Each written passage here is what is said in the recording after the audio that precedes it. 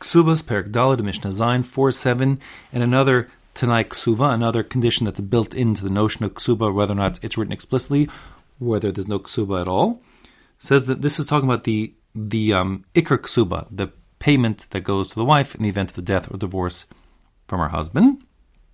Mishnah says, Lo kasav la Ksuba, if the husband just never gave her, never wrote her a Ksuba. And in fact, there were different locales in the time of the Mishnah and the Gemara where women simply didn't get Ksubas. They relied on this basic Tanai Bezdin, which is they automatically get their payouts. So therefore, the Mishnah says here, it doesn't matter whether or not anything was written in the Ksuba. Basula Gova Masayim, at all events, a first-time marriage with a woman who's a Basula, so she will collect 200 zuz, regardless of, no less than 200 zuz, put it like that, regardless of what's written inside the Ksuba or no Ksuba at all.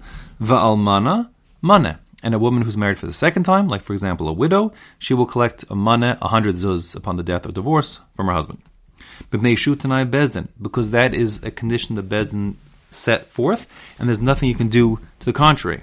Meaning, even if the husband would write a ksuba and she would sign it and say, "We're getting married, but on condition that your ksuba payout is just 50 zuz," and let's say he says it and she agrees to it and everything's signed and sealed, it doesn't matter. Says the Mishnah, it's tanai bezdin. The Sanhedrin says no, women are getting at least 200 or 100, and therefore your condition that you made and the woman agreed to is just batal, it's just annulled, it doesn't matter.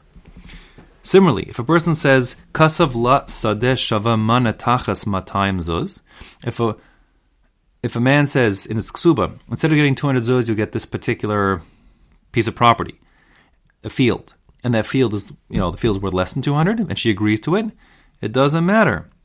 She's not bound by that commitment. She gets her 200 regardless.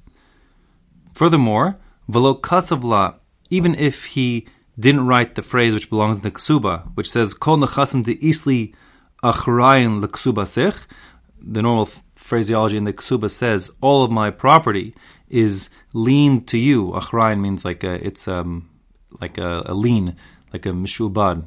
It's encumbered by your ksuba, meaning you have claim to all my property. If he didn't write it, doesn't matter. Chayav, the property remains encumbered, which means that she can indeed, collect from the property that he had at the time of the marriage, regardless of who bought it in the meantime. She has a claim to that property because her 200 zuz claim comes first. Shehu Tanai Bezdin, because that is a demand, a condition that the Bezdin put on things, and that's how it's going to be. She gets her 200 regardless of any conditions to the contrary.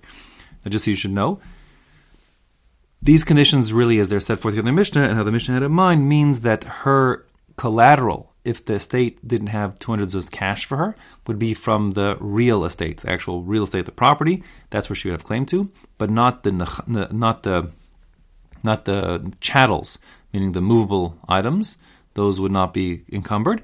However, from the time of the Gaonims, more than 1,000 years ago already, they also said she can collect from the chattels as well.